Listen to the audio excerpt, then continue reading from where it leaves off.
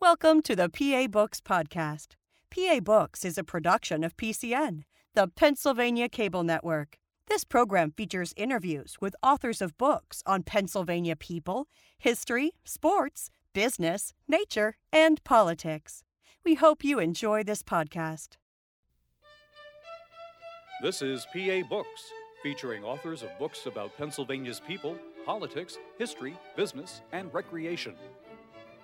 This week, author Ken Emerson discusses his book, Doodah, the story of Pittsburgh resident Stephen Foster and the rise of American popular culture.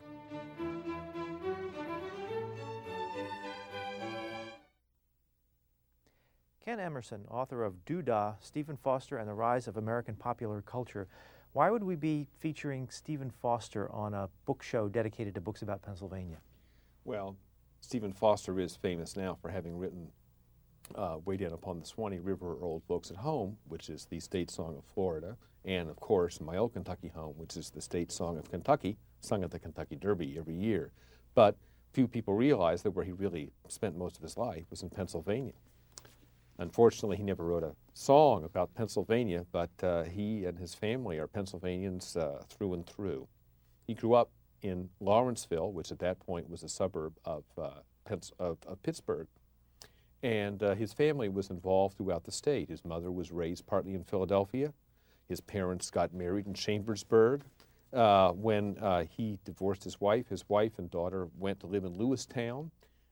Stephen's half-brother helped build the canal, build the railroad across Pennsylvania, and Stephen's father was involved in the canal across the state. So really, they're a Pennsylvania family through and through. Why isn't he associated with Pennsylvania? I mean, why his fascination with the South? Well, he wrote, at the time, blackface minstrel music, using the South as sort of a fantasy land. It's not really that far removed from the way that the South, and especially black life, have often in popular culture served this sort of fantastical purpose. When you think of Creedence Clearwater Revival, for instance, four white boys from El Cerrito, California, and certainly never went rolling down the river on Proud Mary. And yet this kind of fantasy is part of American culture, and especially of popular music. Also, he was writing songs of escapism in a way, escapism from the Industrial Revolution, and in some many ways, growing up as he did in the 1830s, 40s, and 50s before the Civil War, Pittsburgh was one of the cradles of the Industrial Revolution. As a matter of fact, Andrew Carnegie lived just a few blocks down the street. But his music was escape from that. And in this, again, as much popular music is, after all, Brian Wilson of the Beach Boys wrote all the surf songs and never went surfing. So in the same respect, here he was in Pittsburgh, but he was writing songs about, fantasy songs about life on the plantation and life in the South. You write a lot about minstrel music and minstrel shows in your book. Exactly what is a minstrel show? It's amazing to think how important a part of our culture and an embarrassing a part of our culture also, minstrel shows were. But it's only now that people even have to ask that question.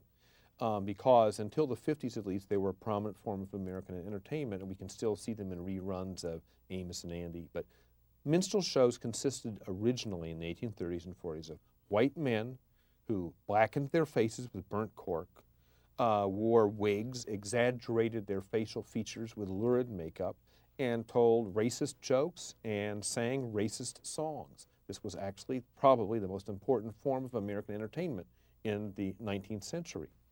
And it is something that we can only, with retrospect, deplore and cringe when we even, hear references to it.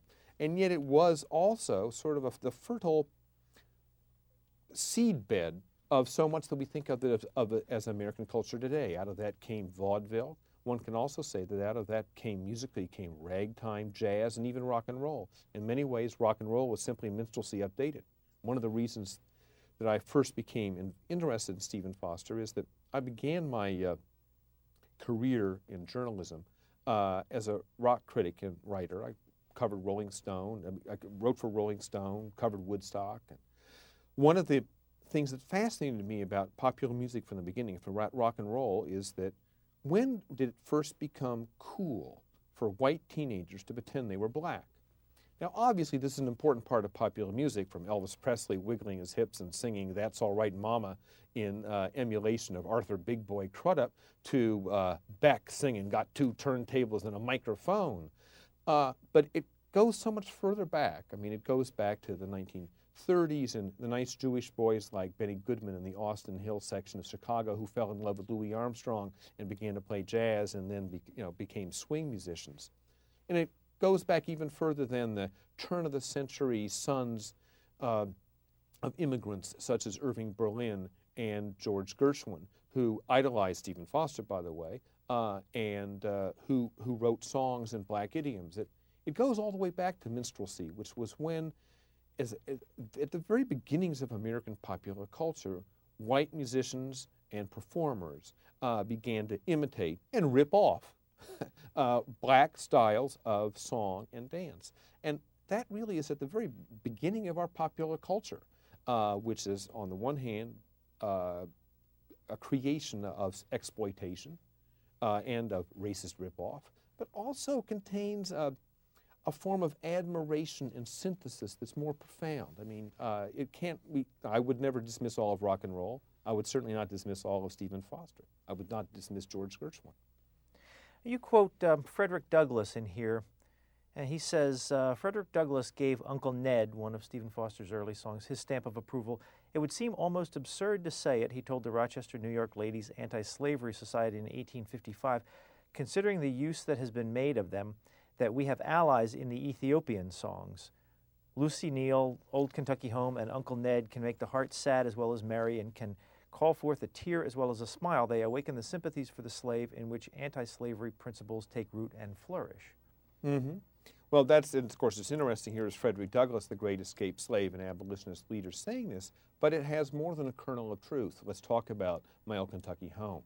Today, we think of My Old Kentucky Home as sort of a celebration of cavaliers and ladies and crinoline and life on the old plantation. And yet, it was inspired by Uncle Tom's Cabin, which was a great abolitionist novel. And the song was originally in Stephen Foster's notebook. The chorus went, "Poor Tom, good night." And the reason why is that when it says that, that there's no more singing and the children have to go, and originally it was the darkies have to go, it was because Uncle Tom was being sold down the river to where he would eventually end up in the hands of Simon Legree. So that this song, which we think of as celebrating the life on the plantation, was really about the selling out of a black and the destruction of the black family. And it becomes more moving when you think about it in that light. And it's ironic, of course, today, the very words Uncle Tom are meant as an insult. And yet, Uncle Tom in Harriet Beecher Stowe's novel was a young, virile man, not a stooped, cringing, servile, elderly guy that we now is in our imagination. And that same note you say here earlier in the book, page 14, although My Old Kentucky Home, Good Night, is that the same as Yes, Sun Shines yes. Down on My Old Kentucky Home, was inspired by an abolitionist novel and expresses deep sympathy for enslaved African Americans, a sympathy that Frederick Douglass and W.E.B. Du Bois saluted. 2 African Americans threatened to quit the Yale Glee Club if it sang the song at a 1996 concert. The group's president burned a copy of the song. A majority voted not to perform it, and the program was changed. And then you liken it to the opinions about Huckleberry Finn today. Yes. I think that one of the problems with American culture is that many of the great products of American culture are deeply and inevitably tainted by the racism of their time. But that's like saying we're not going to teach American history or appreciate it. I mean, to me, what is glorious about American history and culture is that, as racist as it is also continually full of instances where that racism is overcome. And so that we can listen, I think our reactions to Stephen Foster songs today are always, there's a push-pull. On the one hand, we're embarrassed because of the racist words or the black dialect, and we're also embarrassed by the outright sentimentality in an era that is that we pride ourselves on our irony and our cool and our sophistication. But on the other hand, for all that embarrassment, we still have that real pull to those melodies, which are so deeply a part of American identity and culture that, I mean, they're our birthright.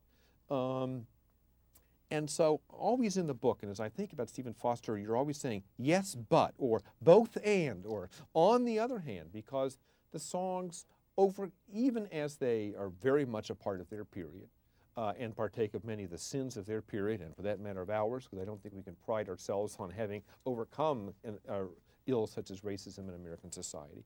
Even as they partake of those problems, they also transcend them. What is a fair way to view, using 1990s or early 21st century attitudes, to view songs like this and this minstrel show and things that took place Well, back I think then? that one has to understand, first of all, the context of the time. And what did they mean at that time? It's interesting, for instance, that Foster, although he began his early songs, did use racial epithets and the N-word, that gradually he dropped all of that. And so that really there's no black dialect, for instance, in My Old Kentucky Home, nor is there in Old Black Joe. One of his most famous songs at the time was Nellie was a lady. Last night she died. Toll the bell for lovely Nell, my dark Virginia bride. No white American songwriter had ever called a black woman a lady before. And so even as he came out of a tradition which ridiculed African Americans, in that tradition, he sort of cleaned it up. He himself said that I can't stand the trashy lyrics of many minstrel songs. What he tried to do was to ennoble and elevate the genre and to invest African Americans with much more dignity and sympathy than they ever received before. Judged in that light, those songs, I mean, to this day, I think are an accomplishment. Now, there's also O Susanna. Mm-hmm. Was that an earlier song of his? O Susanna was the first of his songs that became a hit, and of course it became a huge hit. And it swept the globe. And in many ways, I think that September 11th, 1847, which was the time it was first performed publicly in an ice cream parlor in Pittsburgh, is the birth date of American popular music as we recognize it to this day. I want to read the first verse, which everybody knows, which is, I come from Alabama with a banjo on my knee. I was gone to Louisiana, my true love for to see. It rained all night the day I left, the weather it was dry, the sun so hot I froze to death. Susanna, don't you cry. And you're right about that. The comic contradictions that conclude the first verse of O Susanna have beguiled nearly every commentator into praising and at the same time affectionately dismissing the song as Uncle Tom foolery, a glorious bit of nonsense, etc. But O Susanna is far more ambitious and unsettling that, as the second verse begins to make clear, which is, I jumped aboard the telegraph and traveled down the river, the electric fluid magnified and killed 500 nigga. Where did you find that verse, and what did you think when you first read it? I was absolutely shocked. Here we think of O Susanna as this harmless song, and here is this disgusting use of racial epithets and making light, of the casual slaughter of African Americans. I was appalled. Well, it's in the sheet music of the time. It was printed unembarrassedly. This was not something that, this was the way the music was. But there are a number of elements in the song that make it more interesting than simply a racial insult. To start with, it begins, I've come from Alabama with a banjo on my knee. And a banjo was an African-American instrument. Actually, it was originally an African instrument, a gourd with 4 strings, to which a 5th was added in America, that slaves brought over with them during the horrible Middle Passage. But he comes with a banjo on his knee as if he were a parody of a European troubadour in Provençal, France. So right there, you're sort of combining African-American and European imagery. Also, the beat of O Susanna is a polka from Prague. The polka was the new dance step, the twist of its era, if you will, or the frug, and it had just come from Prague via Paris. So here again, you're combining European and African-American musical references and idioms in a way to create something that is new. Like I would argue later on, jazz and rock and roll, which combined African and American European elements. So a lot is happening in the song. And then I began to think about the horror of this, slaughter. And what was that really about? Well, the steam, but it's what it really is about technology and modern life. The telegraph, I jumped aboard the telegraph. was the name of one of the fastest boats on the Ohio River. It used to set speed records going from Louisville and Cincinnati to Pittsburgh. But of course also, it's the telegraph, which was a new invention at that point, the wires that were carrying news from the Mexican-American War. And then it goes on the bull giant burst, and that's a locomotive. And what happens is the electric fluid magnified. What is happening in here is that the telegraph, the locomotive, and the steam engine, or the steamboat, are all becoming confused. It's like a modern transportation and communication, and then they all explode. And indeed, in those days, there were many train wrecks, steamboat explosions. The electricity of the telegraph was a mysterious, threatening, nobody really knew quite what it was.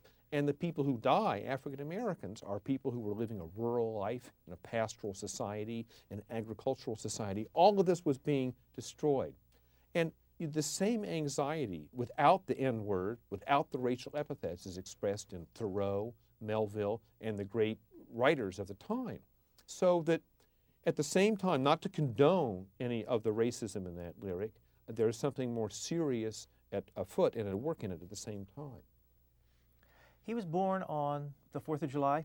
Yes, the 4th of July, 1826, the 50th anniversary of the United States, the same day that Thomas Jefferson and John Adams died. And what a tremendous symbol that is of the passing of one era and the beginning of a new, because that was the end of the federal era. The last of the greats of the Revolutionary War had died, and essentially Stephen Foster was born into the rough and tumble democracy of Jacksonian America. As a matter of fact, his father was very much an Andrew Jackson man, and at one point he was in Harrisburg. He was in the state senate here. And as a Federalist? At that point, but he was becoming, at that point, political parties had not entirely formed the way we recognize them today, and he was already becoming a Jacksonian. And then later he was mayor of Allegheny City, which was across the river from Pittsburgh and had not yet become incorporated into Pittsburgh. So he was very much a part of Jacksonian democracy. And of course, Jackson's America was where you talked about the common man and democracy, unlike the sort of the more elitist society of the Revolutionary period, was the period of popular culture. So that Foster really was born on the cusp of these two eras. There's another Harrisburg angle to the family. Not only did Stephen Foster's father serve in the legislature here, but when Stephen Foster was a young boy, his half-brother was living in Towanda, and he said to the family in Pittsburgh, because they at this point were falling down on their fortune and really were rather poor, said, let me take my half-brother Stephen and I'll educate him up in Towanda, or actually just north of Towanda, where I'll be living in Tioga, in the Tioga Academy. So they took a 2-horse sleigh all the way from this was in the winter, from Pittsburgh through Harrisburg, where they stopped for the night, visited the governor and the legislature, and saw a concert, and then went on to Tioga. He was also related by marriage to President James Buchanan. Yes, what happened is that Stephen Foster's oldest surviving sister married the younger brother of James Buchanan, who was a rather impoverished minister, and whom James Buchanan never liked very much. But so at least he was linked tangentially to a person who would become president. And indeed, when Buchanan ran for president, Stephen Foster, as a young man, was the music director of the Allegheny County Buchanan Club. And they would go through the streets singing songs in favor of Buchanan. Now, they couldn't have done very well because although Buchanan carried the state of Pennsylvania, he lost Allegheny County to John Fremont, his Republican opponent. Did they ever meet? Buchanan and Stephen Foster, it's not known for a fact. Well, it's unknown. What kind of a family was he born into? You mentioned his father and his mother, but what was the family like? The family started out very well.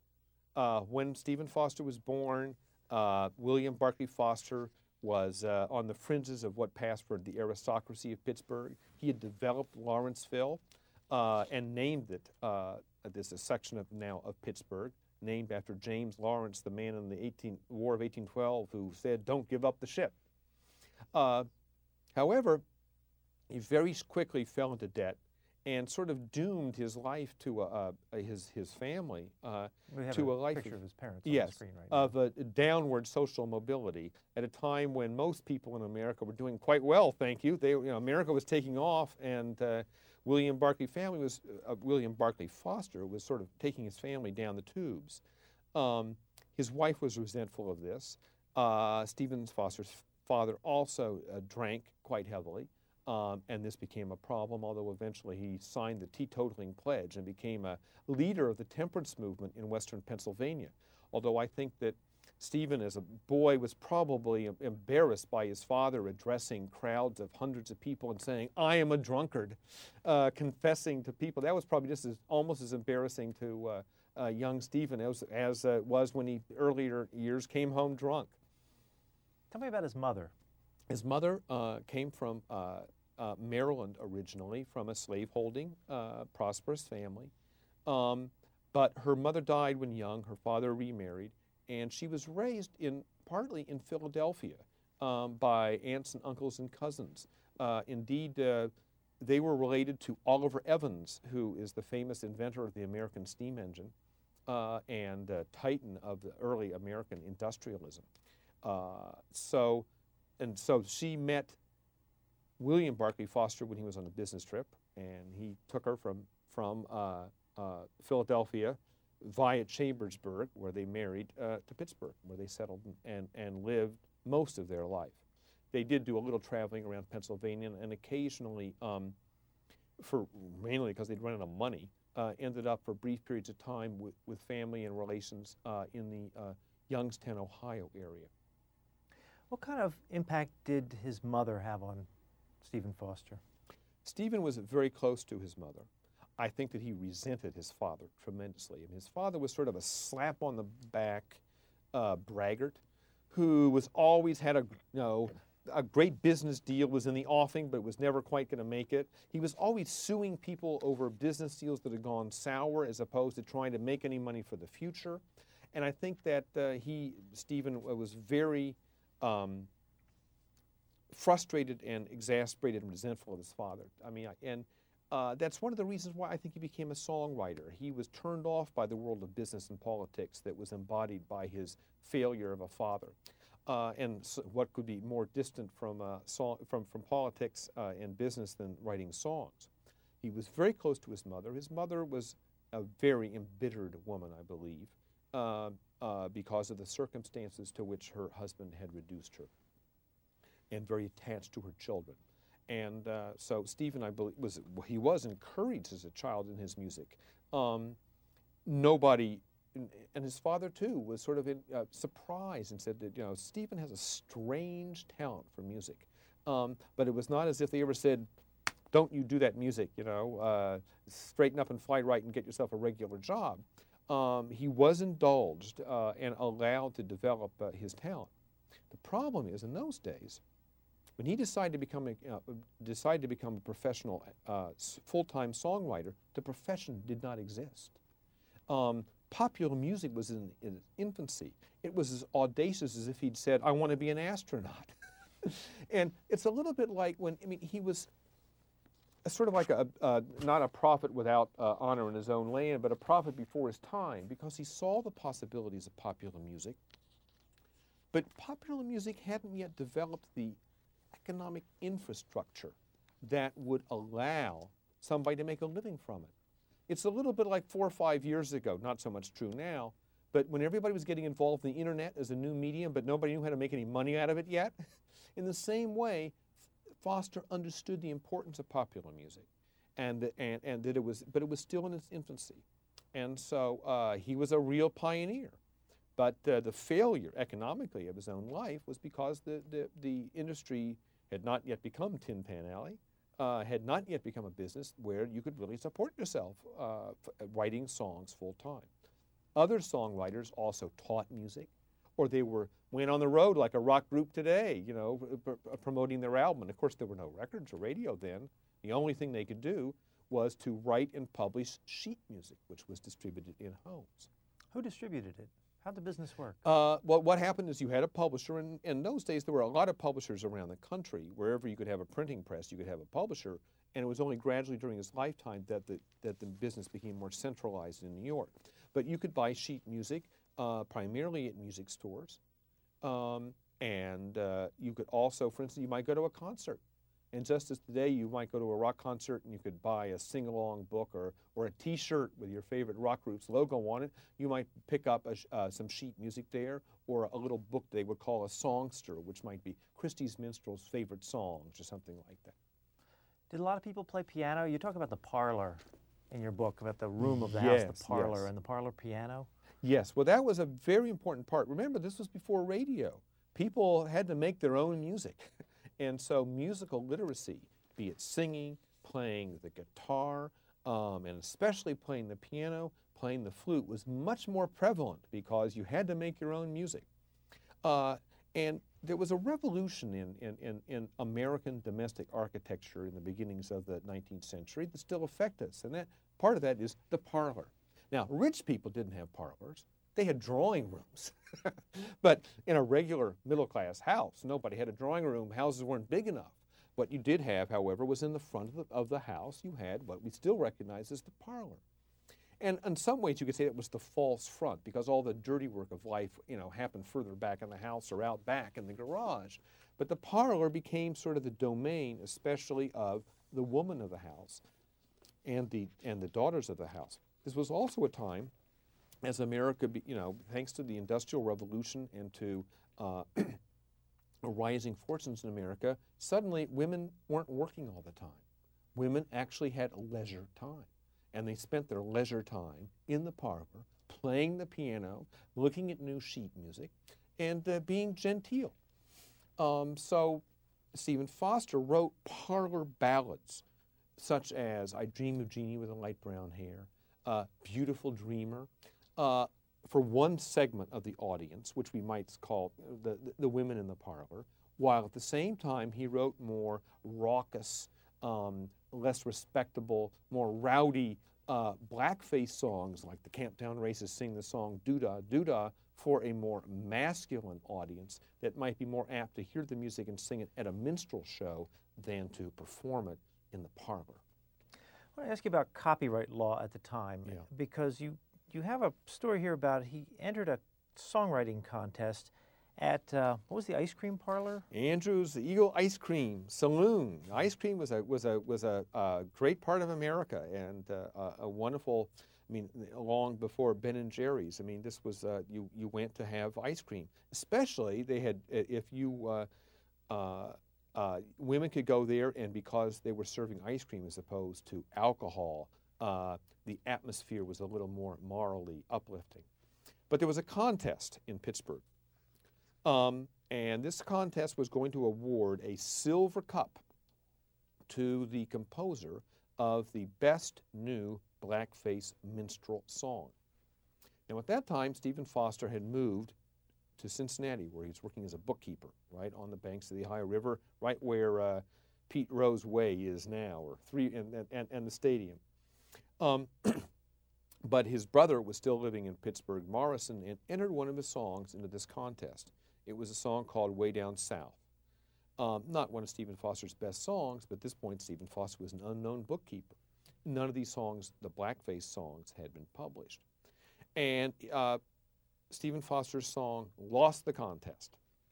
And Morrison Foster, who was Stephen's brother, was convinced that the contest was rigged because by some coincidence, the winner of the contest was a member of the troupe of musicians and singers at the ice cream parlor who performed all the songs. The next day, Morrison saw the members of this troupe trying to copyright the song by Stephen Foster as their own. And since he was a good friend of the judge, he was able to prevent that.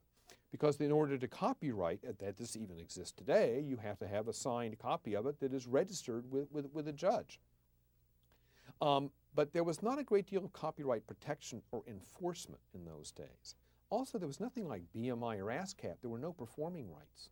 So that you could write a song and every minstrel group across the country could sing it, or they could even turn it into a musical play, and you would get no royalties for that. You only got royalties on the sale of the sheet music that you had copyrighted. But especially since there was no centralized enforcement mechanism, and there were little publishers in every even middle-sized city, it was impossible to enforce. Stephen Foster's "O Susanna," which he probably never made a single cent from, came out in like 25 different editions immediately, and he didn't get any money for any of that. You talk in the book about at different times other people would use his melodies and put their own words to it, and he would use other people's words and put them to his melodies. So there was a lot of well, a little bit. There's a slight difference there. Sometimes he would set other people's poems to music, although it must be said, I mean, after all, that's not unlike many of the, Rodgers and Hart, Rodgers and Hammerstein. Although it should be said that almost all of Foster's famous songs, he wrote the lyrics as well as the music. And in that way, he's really quite singular. It's sort of like Cole Porter, you might say, or Hoagy Carmichael. Because when you stop to think of so many of America's greatest songwriters, the lyrics and the melodies were written by two different people. And that's somewhat different, that process, which is just part of the normal creative process. After all, Schubert didn't write his own lyrics. That's very different from the ways that his songs were sort of appropriated. For instance, when the 49ers went west on the California Gold Rush, they would take the melody of "O Susanna" and sing new words to it that were appropriate to what was happening in the Gold Rush. Or abolitionists would take the words "O Susanna," and one of them went, "Oh, rum seller, oh, do not sell to me." And this became a protest song against alcohol. It became a prohibition song. Of course, that was particularly ironic given the fact that Stephen's father had a drinking problem, and Stephen would develop and eventually die of alcohol-related problems himself. Now, how famous did he get? At some point, how many people, just random people chosen down the street, would know who he was? They wouldn't know him. They would know his songs. This was before the cult of celebrity, and after all, he didn't perform them. It was like, what can I say? Almost like, how many people know who is it Diane Warnes, who I think has written about half the top-selling songs of the last 10 years, sung by Celine Dion and everybody else. But everybody would know, and also he didn't always put his name on the songs. Some were published anonymously, and sometimes he sold, especially in the case of Old Folks at Home or Swanee Down the River, he sold to E.P. Christie, the leader of the minstrel band, the right to put his name on it. So he himself was never, and especially because he was a shy person as well, was not personally famous. But Old Folks at Home and "O Susanna" became international hits. If you stop to think about it, really, it was America's first great cultural export was pop music. This is before the movies, before jazz, before the Broadway show, before the other things that have Americanized the globe. The very first was music. And these were international hits in a way that we can't conceive of. I mean, people would write that they had heard it in China, that they had heard it in the ruins of Beirut.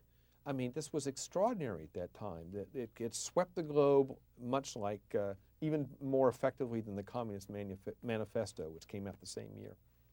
How much money did he make? Well, he made nothing on "O Susanna," but then he got smart and realized if other people are making money, maybe I can actually do this for a living instead of working in the family business or becoming a bookkeeper or doing any of the kind of the drudgery that's expected of me. So he negotiated contracts with two publishers, one in New York, one in Baltimore, and they gave him what for the time was a very generous royalty, 8% and then later 10% of the face value for which the song sold in sheet music form. And they usually sold for 25 cents. It's estimated that he made about $15,000 a year. Now, of course, that was a lot more money than it is now. You could almost get by on it. But it wasn't enough, and especially because after the first 5 or 6 years, it became harder and harder for him. He wanted to stop writing blackface songs. He wanted to write more respectable songs, more genteel songs. But the parlor ballads he wrote, even though we remember some of them very fondly today, like perhaps Gentle Annie, and certainly I Dream of Jeannie with the light brown hair, were not as successful as the blackface songs. And then came the Civil War. And Stephen Foster never, marched to a martial beat. The Civil War made it very hard to sing songs, or to compose songs about happy life down on the plantation. And it tore him apart. By that point, he was drinking heavily. His marriage was crumbling. It's hard to say whether his songwriting deteriorated because he was drinking, or he was drinking because the songwriting was deteriorating. Which came first, the chicken or the egg? He was caught in a vicious cycle there. And also popular music, after all, think of all the people who enjoy stardom for 5 years or 10 years and then you never hear from them again. It's extremely hard to sustain popularity in pop culture. And so gradually his star waned, so that by the time of his death in 1864 in New York in the Bowery, few people knew of him. He was very obscure, but everybody still knew, oh, yes, Old Folks at Home. Oh, yes, Oh, Susanna. Oh, really, he wrote those? That would be the response. Mm-hmm. You talk about, I guess, primarily his later songs, but you say most of the females in his songs are distant, dreaming, dead, or under the age of legal consent. Why do you think that is? Well, it's partly the era. I mean, after all, think of Edgar Allan Poe, who once wrote that the most beautiful subject in the world is a dead woman.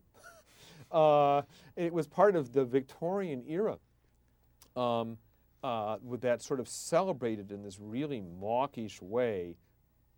Mark Twain parodied this in Huck Finn in one of his chapters there.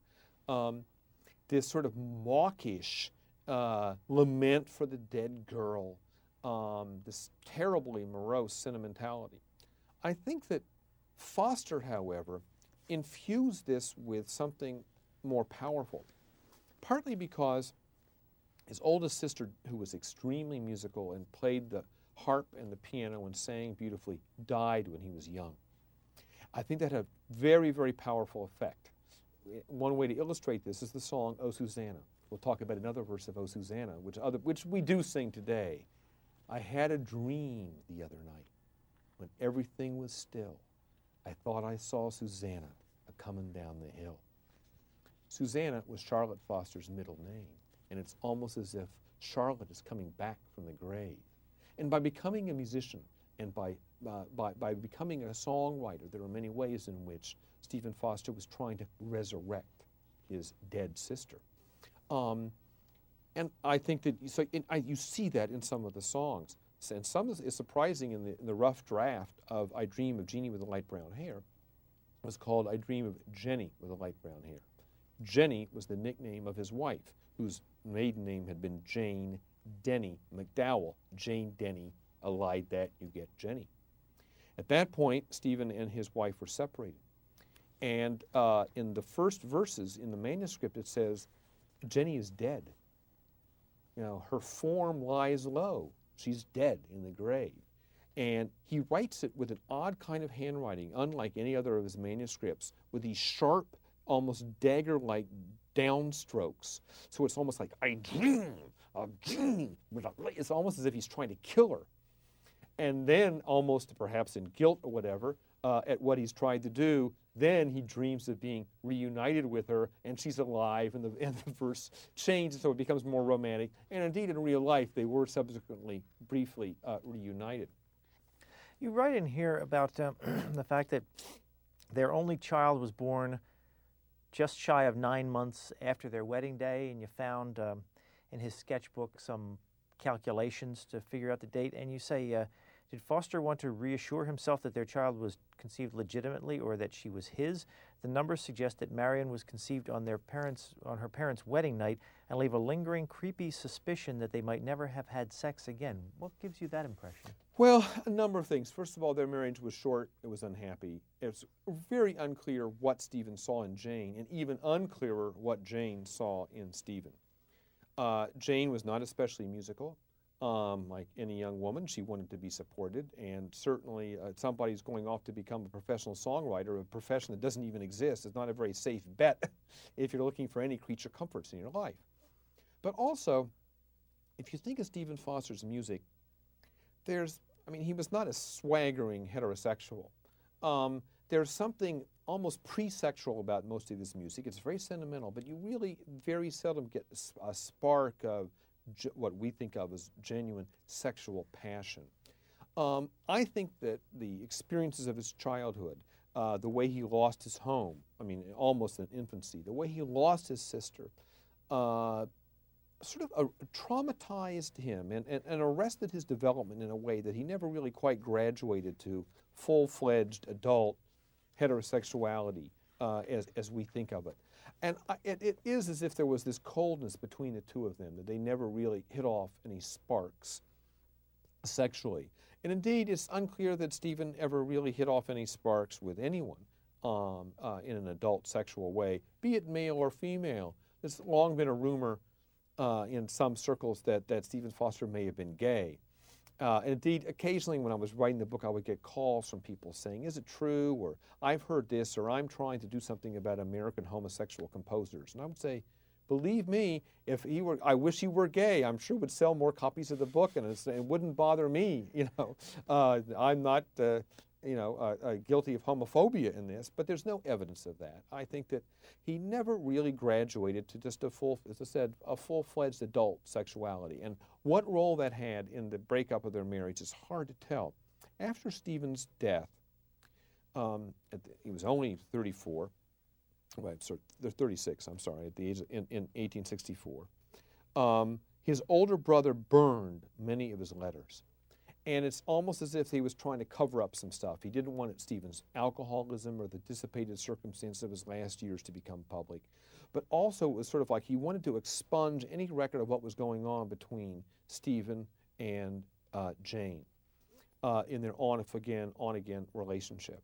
And which did, as I said, produce only one child born 9 months almost to the day after. And after that, there's no word of any even miscarriages or anything. So I think that they did not have a warm relationship. Did the fact that so many of his letters were burned after his death make it hard to write this book? Oh, it made it very challenging. It's ironic that in some ways the lives of his siblings and parents are better known, because the brother, Morrison, kept all their letters. But Stevens didn't. So there's a lot of triangulation involved in trying to work with his manuscripts, work with the songs themselves, work with the letters. But there were gaps that, as much research as I was able to do, I was never able to fill. One of them is the marriage. There are references at some time to some horrible thing that Jane did. Nobody can figure out what it was. Not even at the time, as a matter of fact, could some of her own relatives figure out what it was. So there are blanks. But I think what I tried to do in the book, and this is what I succeeded, is there may be blanks, but there also, I think I've got the warts, which is to say that it is easy on the one hand either to dismiss Stephen Foster and everything from that period is just embarrassing racism that we should just, get behind us. And on the other hand, there's the idea of sort of sentimentalizing him as this wonderful folk poet who gave voice to America. And I don't think we can dismiss Stephen Foster. I don't think you can sort of sweep him under the rug of political correctness. I think that in order to understand American culture and the problem we still have today, we have to look at the products of our culture squarely in the face. And that means looking at Foster and how, among other things, he could express great sympathy for slaves, but not be an abolitionist. It was sort of like talk is cheap. He was from a Democratic family. He was very much anti-Lincoln. And after all, he made his living writing songs about slaves, even as he was lamenting their enslavement. So we can't sentimentalize it that way.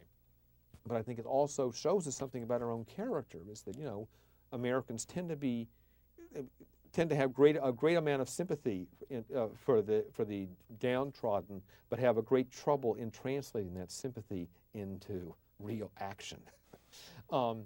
So I tried, as I said, to come up with a Stephen Foster who is as full of weaknesses and strengths and contradictions as I believe America is. You referred to him losing his home as a child, and that is a theme that comes up a couple times in the book, almost haunting him, and that's the White Cottage. What was the White Cottage? Well, the Where was White it? Cottage was this lovely home, I mean an estate practically by the standards of what was then frontier Pittsburgh after all. And this was the house that Stephen Foster's father built in the middle of the suburban development that he himself had created and founded, Lawrenceville. But already by the time of Stephen Foster's birth, he was falling behind in his mortgage payments. Within 2 years, he was kicked out of the house. And after that, he was sort of shunted around from rentals to living with relatives, and the family began its spiral of downward mobility. But you think of all his songs that are, you know, My Old Kentucky Home, which is no more. The Old Folks at Home, and he's in exile wandering and missing the old folks at home. So many of the songs have this deep nostalgia for a lost home. Now, in his case, he really had a lost home. But this is one of the reasons why his songs, I think, still resonated, and certainly did at the time with Americans, because most Americans had left their homes. They'd left their homes in Europe to come to America. They left their homes in Africa and been dragged across during the Middle Passage. Or they left their homes in the East, across the Alleghenies to go west. Or they left their homes in the Midwest to go to the California Gold Rush. And all of America was missing their home as America was being settled in the westward movement. And so Stephen's personal feeling of exile, because he never went west, he stayed most of his life, in Pittsburgh, but nonetheless his personal sense of exile and homelessness spoke to Americans' greater sense of homelessness. Did you listen to a lot of recordings of his songs for this book? Oh yes, many. It's funny, there are very few definitive recordings anymore. People are, for understandable reasons, very reluctant to record the blackface songs. All of them, how do you sing songs? This is something that everybody has to work with. How do you sing the first line of My Old Kentucky Home? Or This Summer the Darkies Are Gay. I mean, of course, now you have not only the problem with the word darky, understandably, but also with what gay means in common parlance. And so the blackface songs present a real challenge because you have to change the words to make them acceptable, and they should be changed. Why should but they that be creates changed? a problem. Well, I think that unless you are performing, and I've had friendly discussions and arguments with several friends of mine who are performing artists. I think it is unfair to sing a song that uses racist words unless you very carefully prepare to the audience and say, okay, now I want to tell you something. I'm going to sing a song. It uses these words. And I'm doing this because I want people to understand what the era was like. In other words, you've got to prepare people. The same thing you would do with a television program. If you were going to run a television program that had explicit sex or things that might be, explicit violence, or I'm not necessarily advocating the television rating system as it now exists, but I do think it's responsible to warn people about the content of an upcoming show. And so I do think that it's unfair to expose people to what can be deeply racially traumatic without preparation. But there are other songs of Stephen Foster's that have become extremely popular only recently that do not use racial words. And one of the examples is Hard Times Come Again No More. In the last 10 years, that has been recorded by Bob Dylan, Emmylou Harris, the McGarrigle sisters, the opera baritone Thomas Hampson. It was sung at the beginning and the end of the film Georgia, starring Jennifer Jason Leigh. Red Clay Ramblers did it. Yes, you're right. And I think they were one of the first, as a matter of fact. And this is a song, it was not one of Stephen Foster's big hits. And yet in the 90s, I mean, it has become almost a standard part of many people's repertoire. So we're always rediscovering Foster in different ways. By the way, of all the recordings of Hard Times Come Again No More, I think by far the best is one by a woman named Syd Straw, S-T-R-A-W. And it's a beautiful arrangement on which Ry Cooder plays the guitar. And it's arranged by Van Dyke Parks, who used to work with the Beach Boys. And it's a beautiful, beautiful version on what now is a relatively hard-to-get album that came out about 6 years ago. Is there a recording of Stephen Foster songs that you can recommend? Well, there are several. I recommend the CD by my friend, the baritone Thomas Hampson. Those are more, because he is an operatic baritone, are more operatic in their way. I mean, they're actually is playing with Jay and Molly Unger, who were famous for Astrakhan Farewell and the Music to the Civil War series by Ken Burns. And I think those are very lovely renditions. Those are mostly of the parlor ballads, because Thomas is reluctant, especially, to use the words to some of the blackface songs. But more than that, it's sort of catch as catch can. I've sort of made different tapes of favorite versions of songs. Roy Orbison, who was one of my favorite singers, did a great version of Beautiful Dreamer. But you really have to hunt around to find, I think, there is no, at this point, accepting Hampson's limited CD, because it doesn't represent the whole work. I regret to say that at this point there is not a good in-print CD that gives you a broad sampling of Foster's music. Could Stephen Foster sing? He was described as having sort of a robust baritone. So, I mean, he could certainly sing, but he was a shy guy. He didn't really perform his songs very frequently in public. He was more apt to sing in the company of friends than certainly on the stage. I want to ask you about the chapter titles of your book. I want to read some of them here. A Father's Fall, Death and the Maiden, The Crying Game, Out of the Mouths of Babes, Jumping Jim Crow, O Temperance, O Mores, Genuine Negro Fun, Pigeon Wing and Moonbeams, Hog Heaven, Ice Cream and the Annihilation of Time and Space. Did you have fun? Well, yes. You know, I have been, in life, I was the opinion editor of New York Newsday for 5 years. I was the articles editor of the New York Times Magazine for 10 years. I've spent my life writing headlines, among other things, and I was so conscious of wanting to write a book that was inviting. This book, so I think, sort of straddles it has footnotes, and on the one hand, it's academic in that sense, but I think you'll find that it's also written with a popular pleasurability. And so I did work on those. I mean, for instance, Hog Heaven is the chapter about Cincinnati, which at that point was the center of the pork industry in the United States. Or Pigeon Wing and Moonbeams is obviously a play on the old song Polka Dots and Moonbeams. And so I hope that the people would find the chapter titles amusing and tantalizing. Oh my God, what's that about? The book is dedicated to Ellen and Maud. Who are they? Well, they are my wife and daughter, so who had to put up with me with Stephen Foster for all those years. And they were a source of occasional frustration, but undying support. How hard did you work on the notes in the back? Because they're pretty extensive. Yeah, I worked very hard. Before I was a journalist and after I was a journalist, for years I was a would-be English teacher and professor.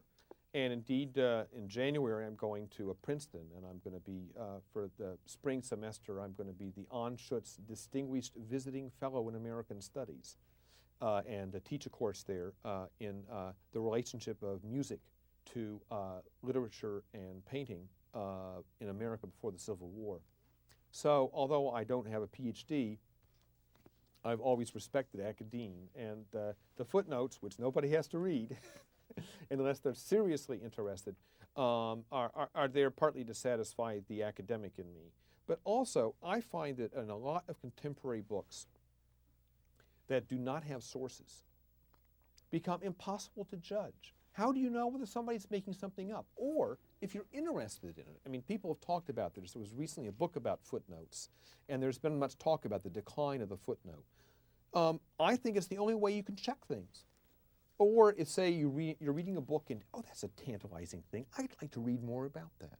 Well, if there's not a footnote to know where that information came from, you're stuck. So I spent a lot of time on them, making sure that they were accurate. And with the recognition, first of all, I was delighted that my publisher allowed me, indulged me so that I could have them. But you can skip them. Any reader can, but that any reader who is interested can check my sources, can explore things on his or her own, and pursue his or her own interests and enthusiasms. You have a discography in the back, and somehow the Beatles' White Album made it into your discography. How did it do that? Oh, well, there's a song. I mean, there's a lot of popular music in the discography because Stephen Foster was the beginning of so much that we still recognize as popular music. And after his first sort of rush of hits, Stephen Foster wrote a song saying, "I told you about the banjo on my knee. I told you about the Camptown races." And it reminded me of the John Lennon song where he recites, I think it's Glass Onion. I have to remind myself, where he refers to previous songs he's written. And it's in very much the same way. There are other songs that I refer to because they have echoes. James Taylor, for instance, and Carolina on My Mind. And indeed, people then later talked to me about the fact that James Taylor recorded "O Susanna," and he did it in a way. You think about his most famous song, "Fire and Rain." "Oh Suzanne, the plans they made put an end to you." And evidently, I'm told, although I don't know this personally, but I've been told that that song is based upon a relationship he had with a woman named Suzanne, and so that "Oh Susanna" had an extra ring for him. And songs like "Caroline in My Mind," I think of James Taylor, for instance, who had problems with drugs, just as Stephen Foster had problems with alcohol. And Taylor was in the middle of the Vietnam War and confused and certainly not participating in it, and an unhappy young man, identical of age to me, by the way. In the same way, there was Stephen Foster with some of the same substance abuse problems in the Civil War, and equally miserable and evading in his own way the conflict. So to me, whenever I listen to contemporary music, I'm always hearing echoes of Stephen Foster, or when I listen to Stephen Foster and think about Stephen Foster, seeing in him premonitions of contemporary music. Now, we only have about a minute left, but I want to ask you about some other project you're working on. First of all, this book came out in 1997 in hardback, Yes. And it is coming out in 1998 in paperback from Da Capo Press, and should be in the stores by Labor Day of 1998, I'm assured. Also, I'm working on a documentary film for PBS that is being produced by WITF here in Harrisburg, and with some generous initial support from the Pennsylvania Humanities Council and the Pennsylvania Museums and Historical Commission. We've done a lot of the pre-production work and shooting, and we're going full steam ahead. So I hope that this will soon be on public television for everyone to see. Do you have another book in the works? I'm suspicious about that. I'm sort of trying to get this film out of the way, but I'm actually interested in writing a book about the Brill Building and about American popular music in the 1950s and 60s. The Brill Building was the center of the publishing business for groups for songwriters such as Neil Sedaka and Barry Mann and Cynthia Weil and Carole King and Jerry Goffin. And I'm interested in the same way that Stephen Foster really is about multiculturalism in its way in the 19th century, I'm interested in multiculturalism in American popular music in the late 50s and early 60s, when you had almost exclusively Jewish kids who were the sons and granddaughters of immigrants, who developed this incredible sensitivity not only to black music but also to Puerto Rican music. 1957 was the height of the Puerto Rican migration to New York. And so I'm interested in trying to explore the theme of multiculturalism and think of songs like "There Is a Rose That Grows in Spanish Harlem" and songs of that era. But that's still a long way away. This is the cover of the book, Doodah, Stephen Foster and the Rise of Popular Culture. The cover of the paperback will be different, I'm told? Yes. Ken Emerson, thank you very much. Oh, well, thank you. It's a pleasure to be here. You've been listening to a podcast of PA Books, a production of PCN, the Pennsylvania Cable Network. Full episodes of PA Books, as well as other PCN programs, are available to stream with the PCN app. Visit PCNTV.com or the App Store for details. Like us on Facebook.